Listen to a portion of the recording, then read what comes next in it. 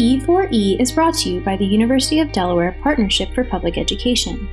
In an effort to increase the availability and accessibility of UD expertise to Delaware's P12 educators, leaders, and policy influencers, we have invited faculty members from the University of Delaware's 9 colleges to share their research. We hope you enjoyed today's critical conversation and consider ways you might be able to leverage relevant research and UD expertise to advance policy and transform practice. Hello, my name is Dr. Anastasia Pernton. I'm the Associate Policy Scientist for the Partnership for Public Education. On today's episode of E4E, we are joined by Dr. Roberta Golenkopf and Alexis Ramirez. Dr. Golenkopf is a professor specializing in language development, the benefits of play, and preschoolers' early spatial knowledge in the School of Education at the University of Delaware. Dr. Golenkopf is the co-founder of the Ultimate Block Party, a movement to celebrate the science of learning, and the co-founder of Playful Learning Landscapes, an initiative to transform cities into play learning centers for children. She is also the author of multiple books, such as Becoming Brilliant, What Science Tells Us About Raising Successful Children, and Einstein Never Used Flashcards, How Our Children Really Learn, and Why They Need to Play More and Memorize Less. Alexis Ramirez is a doctoral student in the Learning Sciences program at the University of Delaware School of Education. She currently works with Dr. Golenkopf to explore early language development and is interested in how parents talk with their children to help them learn new words and about the world around them. Today we've invited our guests to speak about their work on Baby Talk. Thank you for joining us today, Dr. Roberta Golenkopf and Alexis Ramirez. Dr. Golenkopf, before we get into our conversation, would you mind providing us with a little more background on the topic of early childhood language development? Why is it so important to make sure children have a strong language foundation before school entry? Oh, you're right in my wheelhouse. You're making me happy.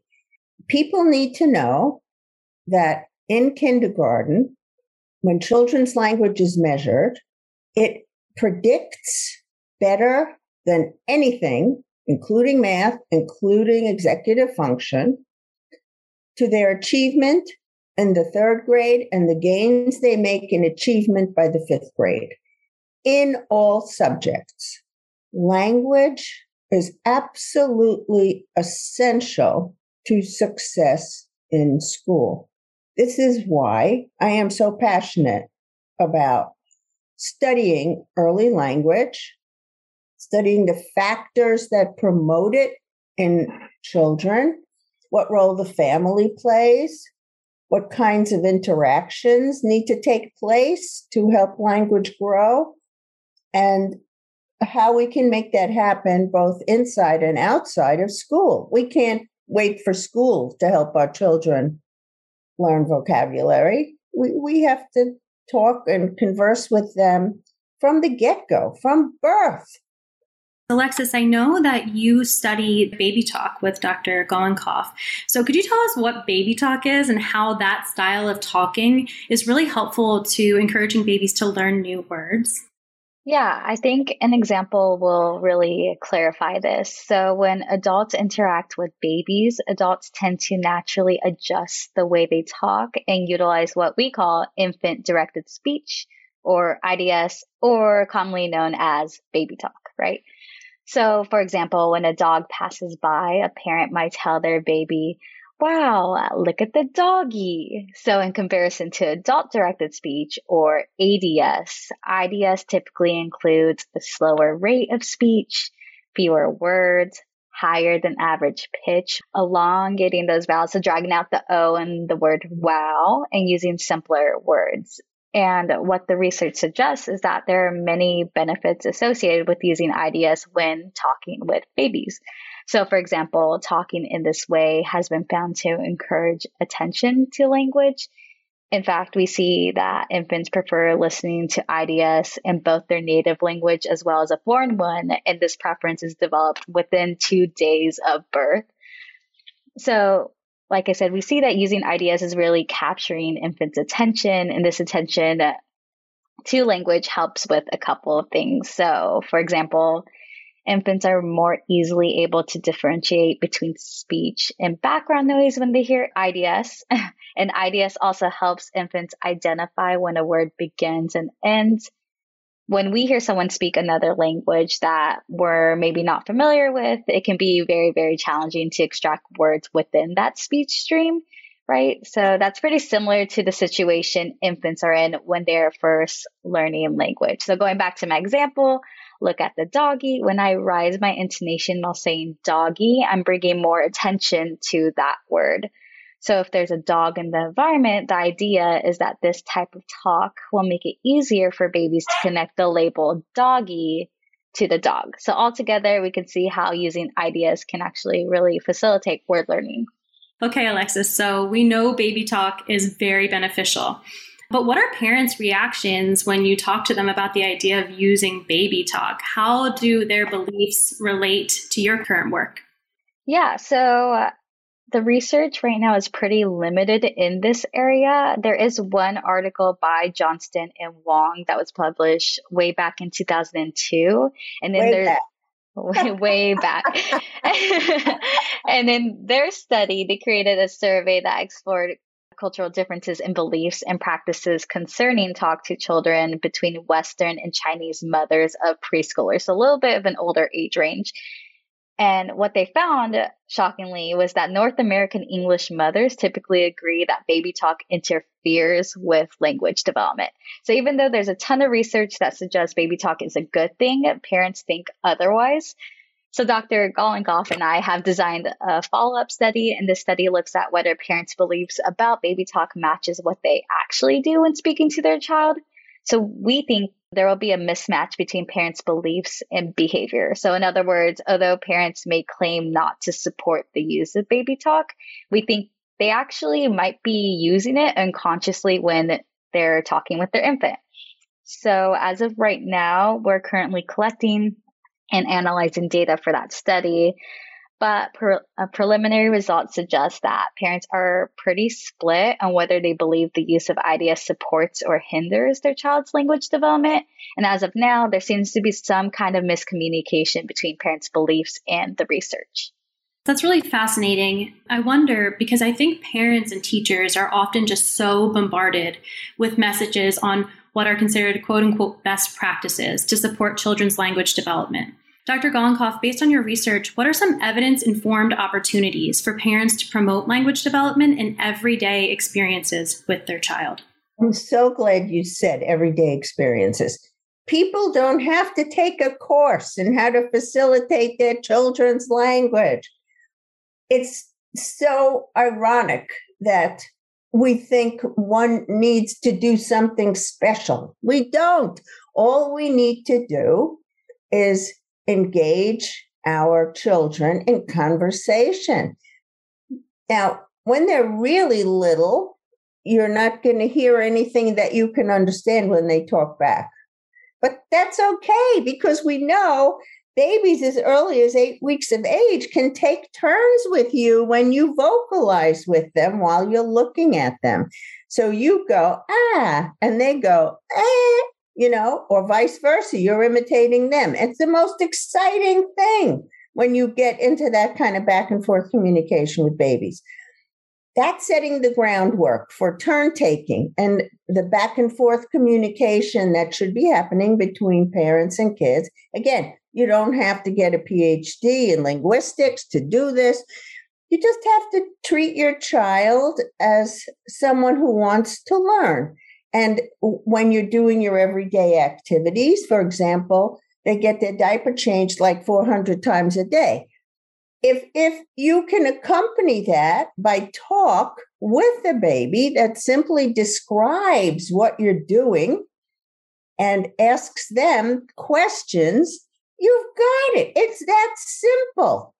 There is no need to stress about it. Having back and forth conversations with children is what it's all about. I have observed parents who have not picked up on their baby's garbled pronunciation attempts when in the presence of an object. So, for example, the baby sees a car and says, car, and the parent won't recognize it as car. We have to recognize these approximations and reward them and say them for the child. So we shouldn't wait till the child produces full comprehensible sentences. But from the get-go, we should be restating, reframing, answering questions, and inviting children to speak. Yeah, Roberta, you bring up a lot of interesting points. I wonder if you could take a step back and elaborate on recalling, recasting, reframing, and what those components look like in this example of a child trying to pronounce the word car. So if the child says cat and it doesn't sound quite right and you're not even sure it is car, the thing to do would be to say, yes, that's a car. See? And it has wheels. And there's another one over there, another car.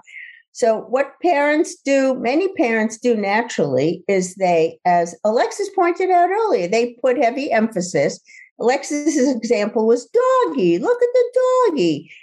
When you put a word, and I don't expect parents to think about this consciously, but when you put a word at the end of a sentence, it is in a privileged position, especially when you're using infant-directed speech, because it's often the highest pitch in the sentence, and it calls attention to the components of the word. It's a doggy. It's a car. You're right. So kids really profit from hearing their thoughts put into words by their parents and caregivers, even before they can do that themselves. That's how they learn. Roberta, I think what you just said was very interesting because in a nutshell, it seems like the parent is letting the child lead the discussion, even if those words aren't fully articulated. So I think that's something to emphasize is sometimes having the parent step back and seeing what the child is currently pointing at, looking at, trying to pronounce like the car, even if it's not, again, fully articulated and going off that, like you said, describing and such. And, it's so interesting, Alexis, that you say that because I'm telling you, it's so important to build on what kids say, and it costs you nothing. As a colleague wrote, talk is cheap, except if you're a baby and you need lots of it. So, Roberta, that brings up another really good point, right? Because I do think you said it's not anything to stress about, but I do think that parents often do stress about sort of the developmental implications of the things that they're doing with their baby every day. So what resources, would you suggest for parents to turn to that offer reliable information about their child's language development? Well, I would like to tell you about my book called How Babies Talk. It is available on Amazon in used versions by now. It came out in 2000, I think. But that doesn't matter because the research has not changed that much, and the messages about how to interact with babies that are in there are the same. Namely, have conversations, pick up on your child's attempt to communicate. As Alexis pointed out, if children are pointing, the research tells us that those things that they are pointing to will be the first things that they use language for. It's such a fascinating process. And in How Babies Talk, we really try to capture the delight and the wonder of the process. We also talk a lot about language in our book, Einstein Never Used Flashcards. And we understand from our colleagues that some have used it as a primer in child development classes because we go through pretty much every area of development. There are other books out there. It's mostly about following one's instincts and thinking that it's so nice to have a back and forth with the child and to engage with the child. And it's a form of respect as well, not to let the child's attempt at communication just go by, but to honor it and to pick up on it and to encourage them. Kids who have the luxury of having parents who do that will not have meltdowns to the same extent as children whose parents ignore their communicative attempts. Roberta, this has been a wonderful conversation, and we are so thankful to have you as a guest today. Is there anything you'd like to add to this conversation before we finish up?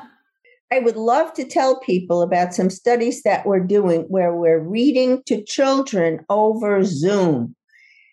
Now, in the United States, we know that many children do not have the opportunity to be read to as often as they should be.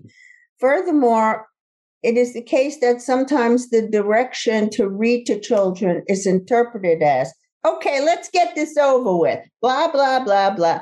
That's not what we want reading to be. We want reading to be what's called dialogic. It's a fancy word. All it means is honoring children's interest in the pictures and in the text, asking children questions, repeating words they might not have heard. Oh, cauldron. That's like a giant pot that you put soup in, but you could put other things in it too. Can you say it? Cauldron. Okay. It's remarkable even that many wonderful preschool teachers do not define words as they read books to kids. It's easy to do. It costs us nothing. So what we're doing in these studies where we're reading to children over Zoom is first we have established that children starting at about the age of 4 get just as much from having been read to over Zoom than having been read to in person. Now what we want to do is we want to augment what we're doing with our wonderful graduate student, Amanda Delgado, by adding gestures that children repeat, like I went like this, right? It's big. It's a cauldron, right? We suspect that what I'm doing is holding my hands as if they're holding a giant pot. We suspect that seeing gestures as words are heard and being asked to produce those gestures will help children even more to learn new vocabulary. And the key piece here is now we are in a position to offer this reading to children from disadvantaged backgrounds who may not be read to a lot.